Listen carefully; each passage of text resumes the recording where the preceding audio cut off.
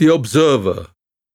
When my father finally arrived at the beginning of 1940, everyone was still living at the apartment in Warsaw. He had walked from Łódź, a distance of about 100 kilometers. My father cut his hair and payas, but he spoke very little Polish and still had a closely cropped beard. So I don't know how he managed to travel without getting caught, especially since at that time a border had been established around Łódź, making it part of the Greater German Reich, and he had to smuggle himself out. The Nazis had big plans for Łódź and incorporated the city into the Reich so it would become part of Germany in a new area called Warthegau or Wartheland. They changed the name of Łódź to Litzmannstadt and renamed all the street in German. Their plan had been to expel all the Polish Jews and Polish Gentiles from Łódź, but it didn't work out because as they initiated the evacuation, there was such panic and chaos, transportation was a challenge and gathering places were mobbed, that they eventually decided to leave all the Polish Gentiles in Łódź and establish a ghetto for the Jews. I don't exactly know how my father managed to get through or what route he took to get to Warsaw, but it took him about 2 months, a journey that today takes about 45 minutes by car. In those days, it was 3 hours by train. He said he walked at night and managed to hide during the day with friendly farmers. Poland was full of forest, so when he was in a forested area, there was some protection. He was able to cover himself with leaves and snow so he could sleep during the day and have the strength to start walking again at night in the deep snow and freezing temperatures. Perhaps he sometimes managed to pay someone with a horse and buggy to give him a ride. I am sure that my father and his appearance at the apartment must have been emotional, but strangely, I don't remember it. I was a peculiar young boy, a bit of an introvert. I spent a lot of my time by myself, didn't have friends, and didn't get involved in much. I observed quite a lot, and I feel that most important things I saw or experienced are stuck in my memory. That's how I am to this day. My father must have brought with him some money and jewelry to sell, because he was able to start searching for a place for us to live right away. 17 people couldn't continue to live together in that small apartment. He soon found a tiny apartment in a 4 or 5-story building at the corner of Ulice Najlewki and Mila. Ulica Mila later became a famous street during the Warsaw Ghetto Uprising, which started on April 19, 1943. Mila 18 was the headquarters of the underground uprising. The front of the building where our apartment was had been destroyed by a bomb at the beginning of the war. The 3 quadrants at the back were left intact, and we lived on the side right next to the destroyed front. We used half of the apartment as a bedroom for the 4 of us and the other half as kitchen. There was a toilet in the corner, but the communal bathroom, which had a bathtub in it, was in the hallway. Later on, once the ghetto was created in October 1940 and more people were forced into that area, the Judenrat allocated additional people to live in apartments that had 2 or 3 rooms. 7 or 8 people were put in a room, depending on its size. People didn't want to live like that, and there was a lot of screaming and yelling, but a lot of people couldn't even find a place to live. We were lucky that our place was so small that the Judenrat couldn't push any more people in. But even though we didn't have anybody living with us on a day-to-day basis, during the time of the ghetto, my father used to bring people to sleep on the floor at night if they had nowhere to go. Once we moved into the apartment, my father had to find a way to make a living. He was a winemaker. That's what he knew how to do. And so he set up a winemaking operation in the kitchen of our tiny apartment. Before the ghetto was established, There was still a kind of quasi-normalcy in Warsaw, and you could buy items on the black market if you had money. So he bought raisins and got a small barrel to ferment the raisins in with sugar. He managed to clarify the must and have the wine drip into another container through a contraption he made of 4 linen pouches. Then he would brown sugar to give the wine a color that made it look like real Kiddush wine. There was still a community of 350,000 Jews in Warsaw then who were making Friday night suppers, and they would order wine from him. I would put on my rucksack and deliver the wine in small or large bottles, depending on what they asked for, and collect the money. I don't know where my father got the cork. Perhaps he bought them on the black market too. But he enlisted me to go looking for empty bottles. I used to stand outside cafes and places where people threw out empty bottles, and I would bring the bottles home. My father would immerse them in water for 3 days and make them kosher, and then he would take off the original labels. He also found a little kiosk for my mother on the ground floor of a building not far from our apartment. Also on ulica Nalewki, where she sold sweets and chocolates and cigarettes that people would buy individually or, if they had money, by the packet. You entered the kiosk by a narrow door at the back and stood and sold goods at the window which faced the street. Since I was always running around the streets looking at what was going on, I would come into the kiosk by the little entrance at the back where there were a few shelves on which she stored the packets of candies and cigarettes. I always searched for one particular sweet called krówki, which means little cow. That was wrapped in yellow paper with a portrait of a cow. It was fudge made from condensed milk and sugar. I would steal these little sweets while my mother worked the window, and even though she always told me that I mustn't do that, she never stopped me, and she looked away when she saw me taking them. In 2002, when I came back to Poland for the first time, I went into a sweet shop, and there in large glass containers were the same krówki exactly like the ones my mother had sold. I immediately felt as if my mother were standing right there in front of the window. That's how strongly I connected those candies to my mother. So my parents were making a living in our little apartment in Warsaw, where the 4 of us slept together in one bedroom. My mother sold sweets and cigarettes during the day, and at night my father would make wine in the kitchen. In the meantime, Jews were being rounded up and beaten. Our existence was constantly worsening. The rationing continued, and it became difficult to get food like honey, jam, and cooking oil. Everything was ersatz, made from ingredients other than proper ones. My mother used to get artificial honey and jam that was made of beetroot. For cooking, she would now only get rapeseed oil, which was not well refined and had a sickening smell and taste. Despite all that, because of my father's ability to provide for us, we were never hungry in Warsaw. Not in the ghetto, not ever. My parents, particularly my father, watched us like hawks. When I think of him now, it is as if he had angels' wings which he gathered us in and guarded us as best as he could.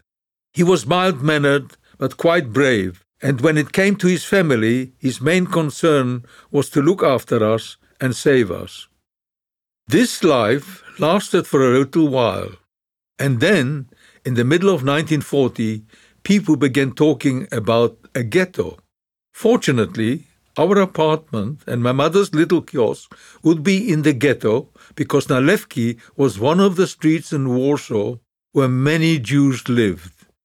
So we continued to live there right through until the end, even when the Warsaw ghetto was divided in half. In November 1940, the ghetto was closed and life grew much more difficult. My father somehow still managed to get raisins on the black market to make wine after the ghetto was closed off. But my mother's kiosk lasted for only another 6 months or so. Either she couldn't get the items she needed anymore, or people didn't have any more money to buy them. It might also have been that it was too difficult for her to deal with the black market. Maybe she wasn't strong enough to hustle. Before the war, she was a lady who didn't work. So perhaps she could only work the kiosk as long as she didn't need to be too pushy, which she didn't have the mentality for.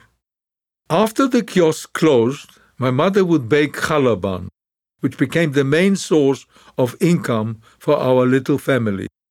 On Thursdays or Fridays, my parents would give me addresses, and I would go around to deliver both wine and challahs and then bring back the money to them. At the time, life in the Warsaw Ghetto had the air of a schizophrenic normality. Although life was difficult, it wasn't so horrible that we couldn't live. For instance, schools were forbidden, but they existed nonetheless. My father found a melamed, a teacher, who taught a few children in secret, and I studied the Talmud with him.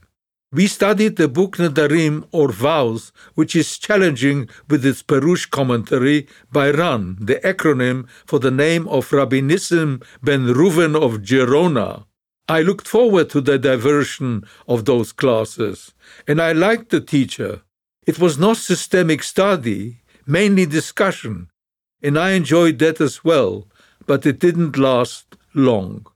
Before the ghetto was closed, it was easier to get things on the black market because food wasn't that expensive and people could sell clothes or other belonging to the Poles. And people were still working, so the situation was not dire.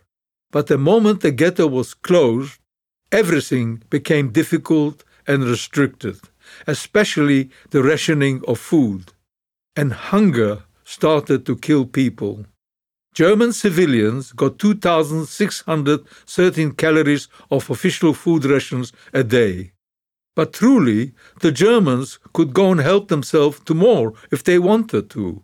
Nobody was going to stop them. If a Volksdeutscher or German walked into a shop, no Polish shopkeeper was going to tell them that they couldn't have a loaf of bread or a piece of sausage.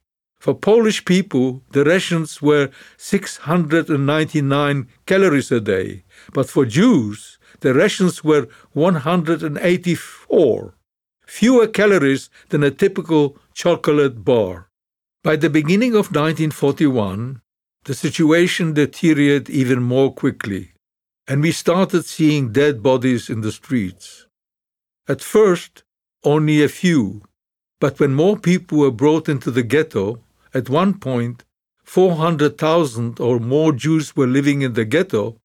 Before the onset of resettlement, hundreds of people lay dying in the streets. Some people, desperate, would strip the bodies and sell their clothes to the Poles, who still had permission to come into the ghetto at the time or exchange items for food. The lack of sanitation was horrible, and there was a tremendous amount of disease like tuberculosis, typhus, and pneumonia. My uncle Moshe Shloime Levinson died during this time, I think from tuberculosis. My father attended his funeral, and he was buried in the Warsaw Ghetto Cemetery. There was a Hevra Kadisha, a burial society in the ghetto. But with so many dead bodies in the streets, it became harder and harder for the society's members to bury them in individual graves. They had to dig a huge pit in the cemetery to accommodate the number of bodies they were faced with. The burial society didn't have enough people to help or enough wooden carts to wheel all the bodies to the cemetery. So they grabbed men off the streets to help and gave them wheelbarrows to pile the dead bodies in. One day, I saw a scene that no one should see. I watched as rows of people walked with wheelbarrows full of dead bodies to the cemetery, and I saw them tip the bodies some half-dressed and some naked, into the pit, like garbage. These poor souls had no Kaddish prayer for the dead said for them or anything else required for a respectful Jewish burial. They were just bodies being dumped into a pit like animals might be. In total, approximately 90,000 Jews died in the Warsaw Ghetto of hunger and disease. The current Jewish cemetery in Warsaw still displays the pit, which is a mass grave and has become a depression in the earth because when a body is buried, at first it moves as it bloats and then it disintegrates and becomes a skeleton, making the ground shift and collapse. The Warsaw Ghetto was mayhem, apocalyptic hell. The Judenrat organized what the Germans demanded and established a Jewish police force that wore blue bands around their police hats. A Jewish prison, a Jewish fire brigade, a Jewish post office. This gave us the semblance of self-government, but we weren't self-governed. The Gestapo would come every day and tell Adam Chernyakov, the head of the Judenrat, what we could and could not do, and how many people to supply them for forced labor. There were also for a short time a group known as the Jewish Gestapo that comprised informers and collaborators who worked with the Germans. We called them the Trzynastka, which is Polish for 13, because they had their own headquarters at ulica Leszno number 13. They wore police hats with green bands on them to distinguish them from the many other groups put in place to keep the Jews in check. The Nazis set up factories inside the ghetto, in addition to those they already had outside the ghetto, to produce for the war effort. On the inside, factories were set up to make uniforms, brushes, shoes, and other things for the army. Jewish tailors, seamstresses, and shoemakers were thus able to work and get a little bit of money and a little more food. But it still was not enough to feed the family. I don't know what was being made outside the ghetto, but every day columns of Jews went out of the ghetto to work. I often stood at the ghetto gate where there were always 2 German gendarmes and Polish policemen standing on what was known as the Aryan side, and Jewish policemen who stood on the inside of the gate, all watching to check that no one was trying to escape the work details. Sometimes Jews would be taken away for a week to work, and not all would come back. There was death and despair at every turn. Profiteers and black marketeers took advantage of the situation and made money. It's ironic, but the collaborators and the smugglers saved a lot of people from hunger, because they, together with the Nazis, brought food into the ghetto. There was nothing you couldn't get in the ghetto if you had money, including proper burial in the cemetery. It was all about bribery and corruption, and some people made money off the backs of those who were suffering. There were cafes where people played music and danced and drank wine. I would stand outside these cafes as I was rummaging for empty bottles and smell the geese being roasted, while 2 feet away there was a dead body lying in the street. As a Hasidic boy, I didn't know of females and males and sex, but when I was standing outside one of these cafes where people were having fun, I would often see extremely well-dressed women walking up and down the street. Men would come up to them, they would talk for a few moments, and they would disappear together. Some 20 minutes or half an hour later, the woman would come back and walk up and down the street again. I always wondered what kind of business they were doing. It took me years to understand what it was about. So many terrible things were going on in the Warsaw Ghetto in 1941 and in the first half of 1942, that if you weren't there, you really can't understand it. Even if you were there, you can't understand it. But I always say that it is important for people to know that despite many in the Judenrat who did the bidding of the Nazis, the brutal Jewish police, the dreaded Jewish Gestapo, and the profiteers among them, there were some who were not bad and did try to help. There was always resistance to what was forbidden.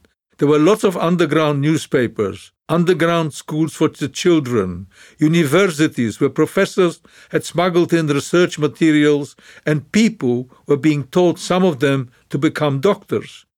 People were able to send parcels from abroad and within Poland to the Jewish post office. I think many of the parcels were stolen by the Germans, the Jewish police and the Jewish post office workers, but some of them did get through to the people who needed them. And there was an enormous amount of passive resistance in the Warsaw Ghetto by people who risked their own existence to help others. There was one man, a famous man by the name of Emanuel Ringelblum, who organized people to collect any information relating to ghetto life. His organization, Onek Shabbat, buried thousands of archival documents in tin and milk cans, many of which miraculously were discovered after the war. By 1941, the food situation had become so dire that people were dying in the streets on a daily basis, and Ringelblum and his followers set up a soup kitchen to give people at least a bowl of soup and a piece of bread. His was not the only soup kitchen in the ghetto, but setting these up was not easy to do. Wealthy Jews, and there were still quite a few then in the Warsaw Ghetto, were urged or coerced into giving money to assist in buying bread and making the soup, so that the starving could be fed. Synagogues and halls were open to the homeless, and every effort was made to try and help those who were living on the streets in the middle of winter. As I mentioned, my father too did what he could by bringing people to our apartment at night to sleep on the floor in the kitchen. I particularly remember one man who my father used to allow to sleep in our apartment. This man was covered in boils, and my mother would get angry and say to my father, "How can you bring him here? The kids are going to get ill." But my father was such a good person, and he continued to do what he felt was right.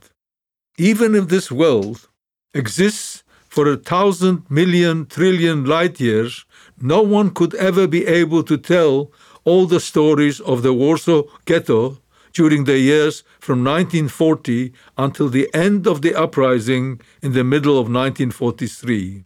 And I, this little boy, saw it all. I watched the depravity and the kindness, people doing business, children selling cigarettes, women prostituting themselves. I saw every aspect of humanity from evil to goodness. I saw people living and dying in the streets, and Jewish police beating children who were trying to stay alive by stealing a potato and selling it. I saw Germans beating Jews, and German officers conducting tours of the ghetto with cameras, smiling and laughing and pulling Jewish beards and pears and giving out sweets to the children as if to little animals in a zoo. I was taking it in, but I couldn't truly comprehend. This made only a visual impact on me, not an emotional response, but a physical reaction. As a child, I didn't have the intellect or the understanding to rationalize what I saw, and I couldn't relate it to my experience of life up to that point. I simply photographed everything my eyes saw with an impersonal camera and stored these images in my brain.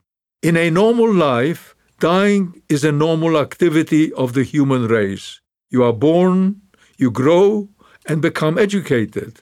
Hopefully, you get married, have children, and maybe grandchildren, and then if you're lucky, you live to a ripe old age and die. That's normal.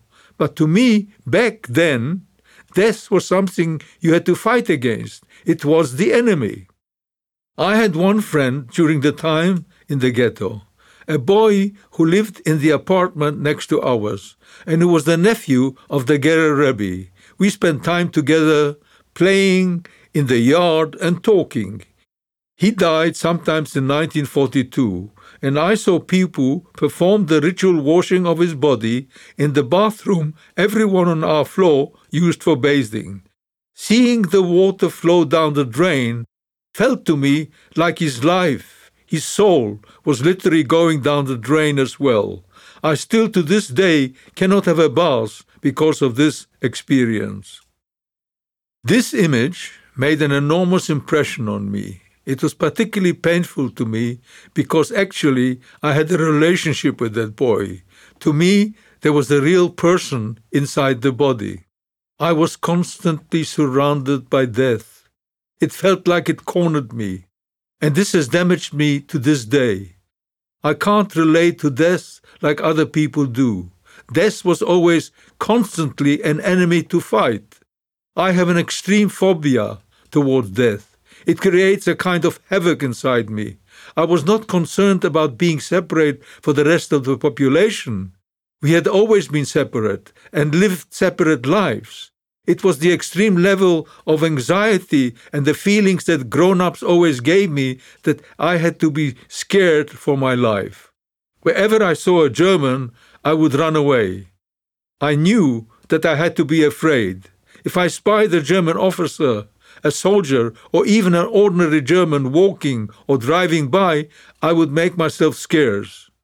A Jew had to take off his hat if he saw a German, and I didn't want to take off my hat. But if I tell you that it was because I was trying to send them a defiant message by not taking off my hat, it would be untrue. I knew that if I took off my hat, they would notice me, and I didn't want to draw attention to myself. I believe that this was the beginning of my discovering ways to make myself invisible. When I was later incarcerated in the concentration camps, I always tried to make myself invisible and stay away from anyone who might want to do me harm. It was self-defense. For the first time in my life, I felt threatened as a human being, and I was afraid. It was the feral fear of the unknown and of being powerless and alone in the face of mortal danger. Life in the ghetto was, as I mentioned, schizophrenic. I don't know what else to call it. As time passed, more people were dying on the streets, and there were informers everywhere, ready to turn you in for any real or imagined infraction, if it would get them an extra bite of bread. How anyone could possibly have survived in the Warsaw Ghetto is still an absolute mystery to me.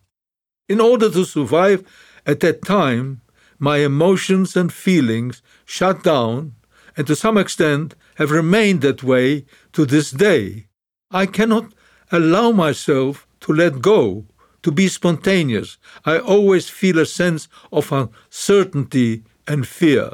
I knew I could be killed in the ghetto, and I knew that even more later, in the concentration camps and the death camps where I had to pray that no one noticed me if I wanted to live through a day. This affected me.